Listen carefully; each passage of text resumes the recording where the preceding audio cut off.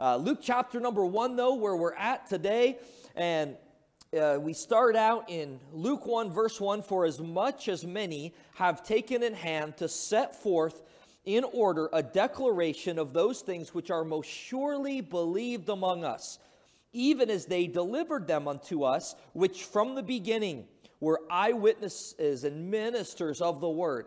It seemed good to me also, having had perfect understanding of all things from the very first, to write unto thee in order, most excellent Theophilus, that thou mightest know the certainty of those things wherein thou hast been instructed." So, we're about to look at the announcement of the birth of John the Baptist, and then we're going to look at, as we continue in Luke, the announcement of the birth of Christ and the birth of Christ in Luke chapter 2. But in preparation for that, I think it's important to know that Luke is really giving his credentials of how he came up with this. Now, yes, the Bible is God-breathed, like God inspired, or God gave the writers. They were human authors, but they were under the direction of the Holy Spirit to write these things down. And sometimes, though, I think when we think of inspiration like that, we almost have this viewpoint of like the writers who are like in this trance, and this voice from above is giving them every word to write. And yet that's not the picture, I don't think. Yes, God gave them the words to write. God guided them through his Spirit. But they wrote with their own personality. They wrote with their own style. And here Luke is telling us that he has interviewed eyewitnesses of these events. He's gathered written documents that they had. Probably some of Matthew's, definitely some of Mark's gospel he would have used. And he's compiling all of these documents and all of these accounts from eyewitnesses, and he's saying, look, what I'm writing to you is historical facts. Now, Luke was a very educated physician. In fact, we think that he was probably like Paul's personal physician. So Luke is an intelligent man. And he's writing on an assignment from a man by the name of Theophilus. And notice the phrase where it says, "Thou most excellent Theophilus." This would have been a title that would have been given to someone who was high up in a leadership position. So this is a Roman official by the name of Theophilus, who is, we think, a believer. Probably, his name Theophilus means lover of God. And yet Theophilus is telling Luke, look, I'm commissioning you. I'm bankrolling this whole operation for you to travel, for you to go, for you to interview these eyewitnesses. There's a short time left where there's eyewitnesses that are still alive and that are going to give you the account of these things that Luke's going to write about. And so Luke is interviewing these eyewitnesses. Theophilus, this high-up Roman official, has much to lose. But what he's wanting to do is follow the truth wherever it leads. And so he is funding this and commissioning Luke to travel, to compile documents, to interview eyewitnesses. And this is what is so important, because today, fast forward right from then to 2,000 years later, one of the biggest objections to Christianity is, look, it's legend. It's a legend. Yes, Jesus existed, and yes, he probably did some of these things, but the story just got bigger and bigger and bigger. So it used to be, it's kind of an old argument that that atheists and skeptics don't really use anymore, and you hear sometimes Christians will answer the objection, and skeptics and atheists are like, well, we're not even using that as an argument. You guys are just building this straw man argument and knocking it down, but that's not even our argument anymore, of that Jesus was either a liar, lunatic, or Lord. It has to be one of the three. But the skeptics today say, well, it's none of those. It's just legend. It's just legend. The story grew and it got a little bit bigger and bigger, and it changed. All of a sudden now you have this Jesus, this miracle worker, being God. And so they say that's just legend, right? The story got bigger and bigger. But keep in mind here, Luke is interviewing eyewitnesses. look, there wasn't enough time for legend to develop. And as we get into all of the manuscript evidence, which could be a whole nother sermon, and we've done that multiple times here at Crosspoint, that the manuscripts that have been found, there's fragments of manuscripts that actually give us really good evidence of early datings of the Gospels. And so what that means is this. It means that there wasn't enough time for legend to develop.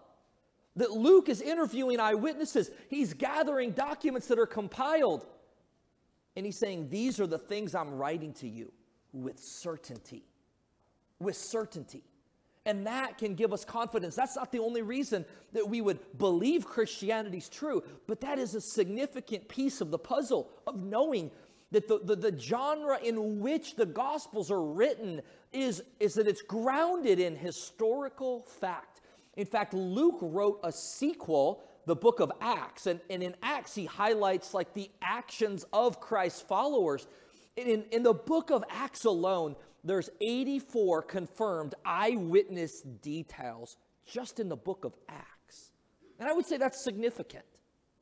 That's significant. It's written not as in the genre of, oh, this is just fictional. No, it's like the gospel writers are saying, we dare you to fact check us, because it uses specific places and specific names of people.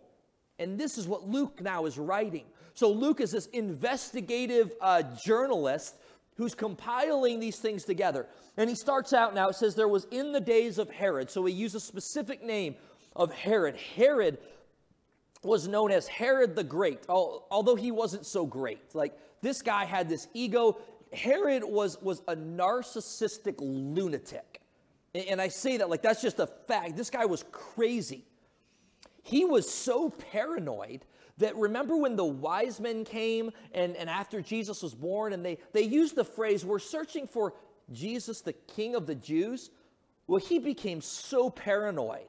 He wanted to murder Jesus. And so when he found out the wise men weren't going to cough up the information about where he was, he goes on this killing spree of all the babies 2 and younger. I mean, Herod was just insane.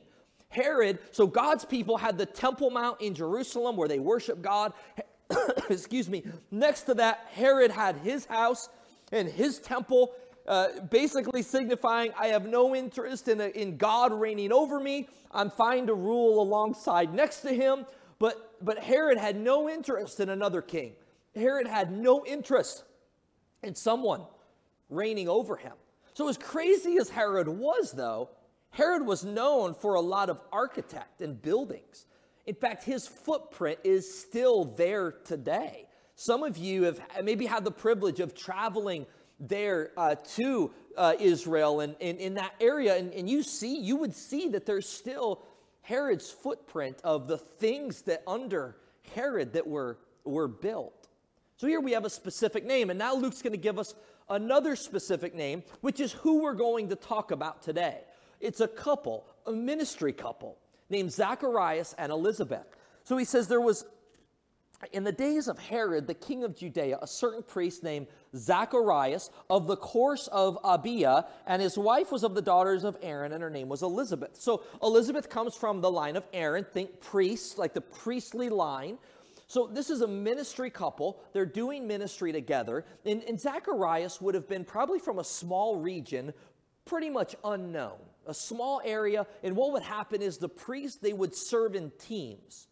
So he was of the team of Abiah, and there were 24 like priest teams that they would serve together.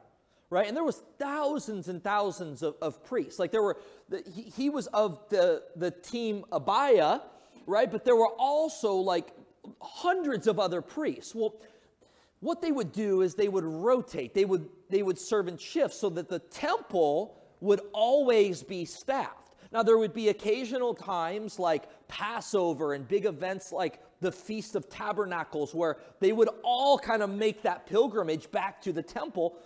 But this particular time, it was Zacharias' turn, or their team of priests of the course of Abiah. And again, there's 24 divisions, about 750 priests in each division. This is a lot of priests. So it came time where Zacharias was going to go to the temple, and they were randomly selected which priests would burn incense on what was called the altar of incense. This is very symbolic of how that prayers would be offered up to God, like the incense that's burned up to God. And so it's talking about Zacharias, this unknown priest in a small region. He's married to Elizabeth. And verse 6, this is like really, really profound. It says that they were both righteous before God. They were both righteous, walking in all the commandments and ordinance of the Lord blameless. Well, okay, so we know when we look at other scripture and compare scripture that like no one is like blameless in the sense that they're without sin. And this verse isn't trying to make that argument. It's just saying, look, they're godly people. They are sincerely serving and following God. They've given their whole life, devoted their whole life to ministry. We know this because the next verse is going to tell us they're older in age. But yet, even though they had devoted their life to follow God, they were righteous before God, they loved God, they served God faithfully. It says in verse number 7, they had no child because Elizabeth was barren. And they were now well stricken in years. So they had this grief. We know this because as we read further on, now this is a long chapter, it's like 80 verses I think, so we're not going to get through all of it today. We're going to get through about 24 verses though, but as we look at this chapter and read further on, we see that this is a burden and a heartache to Elizabeth because she desperately wants a child. But it says that she's barren. She can't have a child. And not only that, they're now at the age where it's not going to happen. So they were well beyond those years of childbearing. They're well stricken in years is the phrase. I don't know how old that was, but old enough where they couldn't have a baby. And this was a heartache to her. And what's important for us is to see this, that the verse right before says that they were righteous. They were faithfully serving God, but yet they had this heartache. They had this godly sorrow. And maybe you can relate to that. Not in an arrogant way where you're claiming that you're without sin, but maybe you're a believer and a follower of Christ, and you love God, and you're trying to faithfully serve Him, but there's something in your life right now that's a heartache. It's a burden. Maybe it's this. Maybe you want to have children and can't. Maybe you have children, you want to have more children and you can't. And maybe you've experienced what Elizabeth is experiencing here, where you're not able to. Maybe you've had a lot of miscarriages. Maybe you're not even able to get pregnant, and that weighs heavy on you. Maybe it's something completely unrelated. Maybe you're single and you wanted so bad to marry, and it just seems like God's not hearing your prayer and answering your prayer. Maybe you have a child that you raised and that grew up, and you taught him or her the Word of God, and yet like now they're adults and they've completely gone a different path.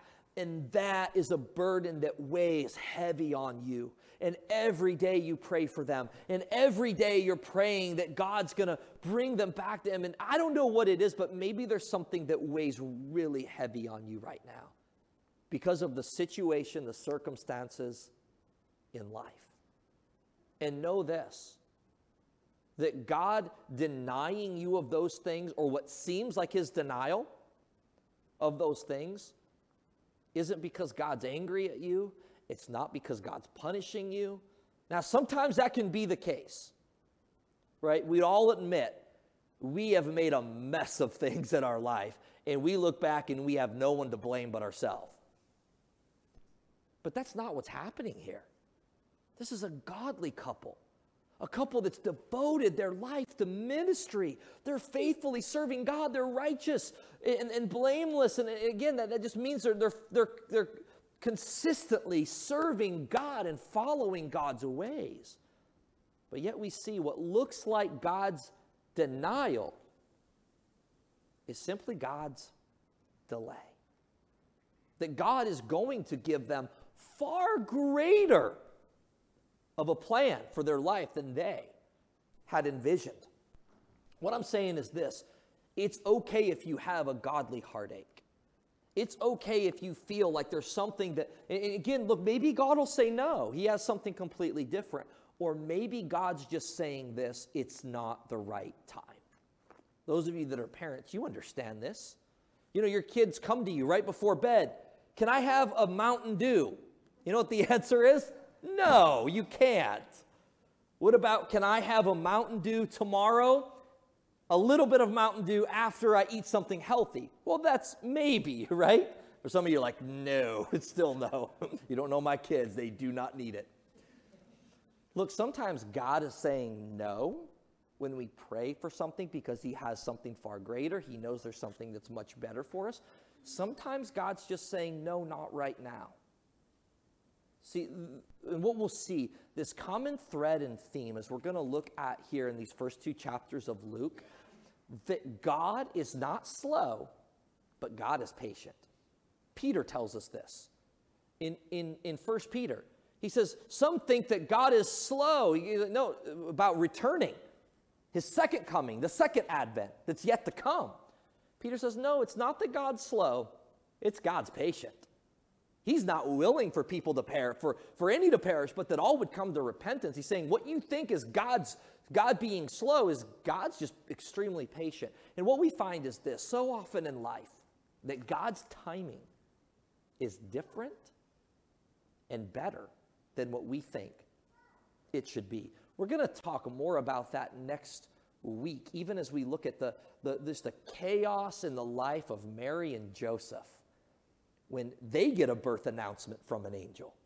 We're going to talk more about that and hopefully bring an application to that even more so as we look at that next week. But let's read on. So, they had no child. It came to pass, while he executed the priest's office before God in the order of his course, according to the custom of the priest's office, his lot was to burn incense where he went into the temple of the Lord. So again, he's on this ministry team of priests, the team of Abiah, and it was their time when they were coming now, and the lot fell upon him. It'd be like our equivalent of just rolling the dice, a random way where he was selected, where Zacharias was going to go in. He was going to offer incense on the altar of incense in the temple. So God in the Old Testament we look at like had a dwelling place in a tabernacle that moved, and then we see in the temple where that was the place where God's people would come and a priest would come and meet with God and experience the presence of God. And what we see though is after Christ's death and burial and resurrection, when he ascended to heaven, the Spirit of God then descended and indwelled believers. And now, the presence of God today, we find that it is in us. The Spirit of God takes up a residence in us. So when we come to this building, when we come and gather here at Crosspoint Baptist, it's not because this is the only place God dwells. It's just we as believers come to gather to worship in unison with one another. But God is not limited to a specific place. The Spirit of God indwells all those who trust in Christ and know him. Well, here though, at the temple, they would go in and the priest would offer this incense. And again, this is just symbolic of the prayers, the sweet prayers that would be offered up to God. And so this was a big deal. In fact, this was a once-in-a-lifetime opportunity for Zacharias. He was selected to go in and to burn incense on the altar of incense. So he does just that. And it says in verse 10, the whole multitude of people were praying without at the time of the incense. So they're outside and they're praying. This is a big deal. And Zacharias is in there in verse 11. And there appeared unto him an angel of the Lord standing on the right side of the altar of incense. And this freaks out Zacharias. He goes in, no one is supposed to be in there. Now, maybe it was like this angelic being that freaked him out, but it seems like it was, Zacharias didn't know it was an angel. He thought it was just another person. And the big deal about that is no one was supposed to be in there. Another person who would be in there, it would make this whole thing just completely render it ineffective. Because someone who's in there who's unclean, they're coming and offering this incense before a holy God. So Zacharias was freaked out, like this guy is not supposed to be in here. And not only that, we see sometimes when angels would appear, like we don't know, or people wouldn't know that they were angels. You know, Hebrews tells us this, that be cautious, like and careful when we're how we treat people and the people that we meet. And he says, like, you could be entertaining angels and not even know it and be unaware. You know, and I wonder, it's something fun to think about. I wonder maybe if we in our lifetime maybe encountered angels that we didn't even realize it or know it. Again, it's something fun to think about. But regardless of why he was afraid, it says, man, he was fearful when he saw that someone else is in here. And the angel said unto him, fear not, Zacharias. Don't be afraid, for thy prayer is heard. And thy wife Elizabeth shall bear thee a son, and thou shalt call his name John. He's saying, your prayers have indeed been heard. They've been heard. And man, that gives us confidence, or should, that God hears our prayer. Even the times it seem like God's answer is no, or God's not even listening, or God doesn't even care. God cares very much. Saying, look, your prayers have been heard. You're going to have a son. You're going to call his name John. And thou shalt have joy and gladness, and many shall rejoice at his birth. For he shall be great in the sight of the Lord, and he shall drink neither wine or strong drink, and he shall be filled with the Holy Ghost, even from his mother's womb. And many of the children of Israel shall he turn to the Lord their God, and he shall go before him in the power and the spirit of Elias, or Elijah the prophet, to turn the hearts of the fathers to the children, and the disobedient to the wisdom of the just, to make ready a people prepared for the Lord. The angel's telling him, your son John is going to be a unique child. He is going to be the one that's going to prepare the way for Christ. He's going to prepare the way for the Messiah. He's going to take this Nazirite vow where there's certain things he can't eat or drink, and there's certain rules he has to follow. And he said, but this is a unique situation, Zacharias. And when we see John the Baptist, we don't have a ton of information about him, but what we see about John the Baptist, he was indeed a unique character. He lived in the wilderness. He ate locusts and wild honey as a diet, and would yell and scream at people to repent. The kingdom of heaven is at hand. Like, this is a unique calling for John the Baptist. And the angel's telling Zacharias, your prayers are heard. Your prayers are heard. God's going to give you a son. Well, Zacharias isn't so sure. Like, keep in mind this roller coaster of emotions. Zacharias is selected to burn incense on the altar of incense, a once-in-a-lifetime opportunity. He goes in there, he's doing his thing, and some other guy's in there who tells him he's an angel, who tells him, you're going to have a child. Well, they hadn't been able to have a child, and not only that, they were of the age where they couldn't have a child. But yet the angel's saying, you're going to have a child.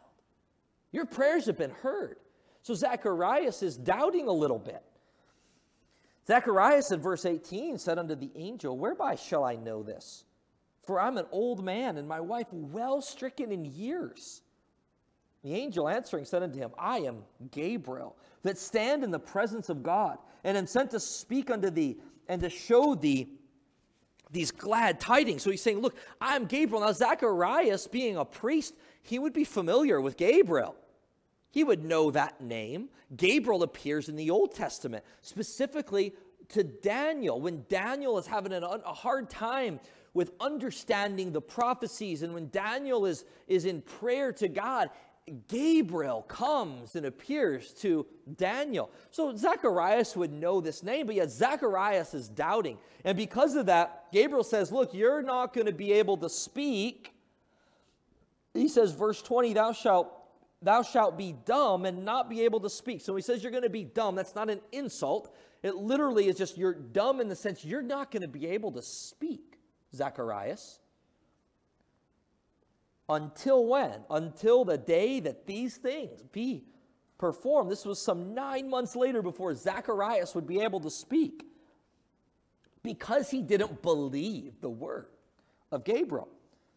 Verse 21, it says, and the people waited for Zacharias. They marveled that he tarried so long in the temple. They're thinking, man, yeah, Zacharias is getting up there in age, but I mean, should it be taking this long? What's going on? Well, Zacharias, now he comes out and he can't speak. They're like, whoa, what happened? Did he have, was there some kind of vision that he had there? It says that when he came out, he couldn't speak unto them, and they perceived he had seen a vision in the temple. For he beckoned unto them and remained speechless. So it seems like he's like some kind of sign language. This would have been really interesting to see how he's communicating to them what happened. And then the next verse says, like, he fulfilled the rest of his duties there. It's like, wow, like, just kind of, hey, what he's doing is important, and he's going to keep doing it even though he can't speak. It came to pass that as soon as the days of his ministration were accomplished, he departed to his own house.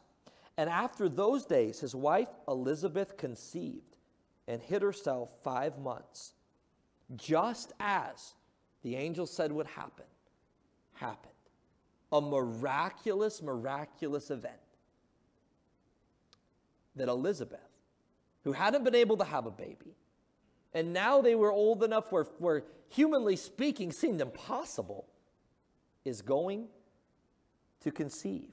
And it says, she says this, thus hath the Lord dealt with me in the days wherein he looked on me to take away my reproach among men. She's rejoicing. Again, we know this is a heartache. We're going to read it even further on. There's another conversation when Elizabeth with Mary are having a conversation about this. But here she's saying, God's taken away this reproach. Because again, not having a baby, at this time, it was kind of looked down on. It was looked down on like, well, God's judging you for something. God's judging you because you can't. Like, that was just the attitude and the mindset. And not only that, like, having a baby, having a child, like, that was their 401k plan, right? Their retirement plan was, our kids will take care of us when we can't take care of ourselves. How many of you look at your kids and that's utterly terrifying to think, right? Like, oh man, like, we're in trouble if they're the ones who are going to take care of us. So this was a big deal. Not just that emotional hurt that she wanted so bad to have a child and couldn't, but just even their future well-being. This was a reproach. This was a heartache. It was a genuine heartache. And be reminded, this wasn't a bad desire. This wasn't an evil desire. This wasn't a desire that was something that was sinful. This was a godly desire that she had. And it seemed like it wasn't going to be fulfilled. But a time when they least expected it, God miraculously is going to give them a child. In what we can see, and again, we're going to expound more, I hope, as we look at Mary's conversation with the angel next week, expound more upon really this thought of God's timing and God's plan for our life is significantly different than the one we have planned and the one we have envisioned. But you know what this can give us, I think, some confidence and strengthen our faith in? Is that what we see here is that, look, God had a much better plan. God had a much grander plan for Zacharias and Elizabeth. It was not what they visioned. It was not what they planned. But God's timing was greater and better. And so maybe you're here today, and again, you can relate all too well to the situation you find yourself in life right now.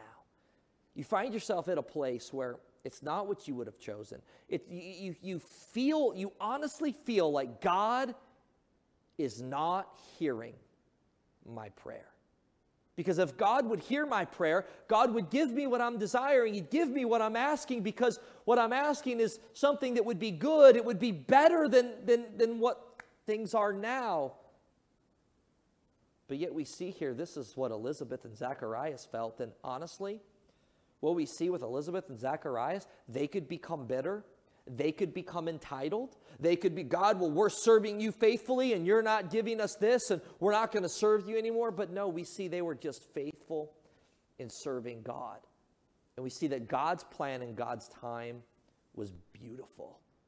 And it had a great purpose in it. They were going to give birth to John the Baptist, the one who would prepare the way and prepare the hearts of people for the Messiah, for Jesus, who would come to be the Savior of the world. And when we can look at something on that grand of a scale of God entering human creation, and we see, okay, God had a purpose in it. God, it was doing something even through this pain, through this heartache, because he was going to give them something far greater and far better than what they had planned. Man, that should give us confidence in our lives on a much smaller scale to know, look, God cares. God cares very much that he created us and that he has a specific purpose and a specific plan for our life. And yes, I know that we can mess things up a lot through our own foolishness, through our own sin, through our own poor decisions. But even in those things, if we will turn to him, repent of those things, and trust in him, that God can take something that looks broken and make it beautiful. Maybe you're struggling today with that. Maybe you have been praying for something for years and years, and it seems like God is silent. It seems like God is denying it. And it could be that God has just something entirely different, or it could just be that God's delaying it. It's not a denial, it might just be a delay. But what is it that you're struggling with? Are you like Zacharias and Elizabeth? You know God and are following God. You're trying to serve God, but yet you have a heartache. And what I'm speaking is not a word of promise that God's going to give you what you're praying for, but a word of hope that God has a purpose in that heartache. And it might just be that now's not the timing that God has. It could be God has something entirely greater and better. And that's what we'll see next week with Mary and Joseph, because their life was not what they had envisioned. Their life was going to get really, really chaotic and really, really scary. But yet God had a beautiful plan in this. And as we look at this, as we look at Luke's gospel, may we rest assured, these are historical things that are true.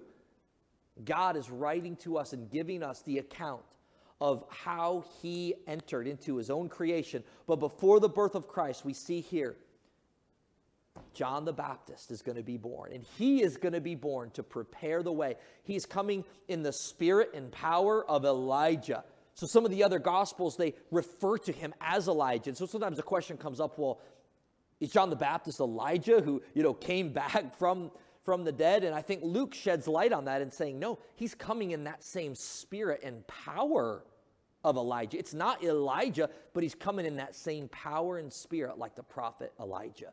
And God had a purpose in this miraculous birth of John the Baptist. And God has a miraculous plan in your life.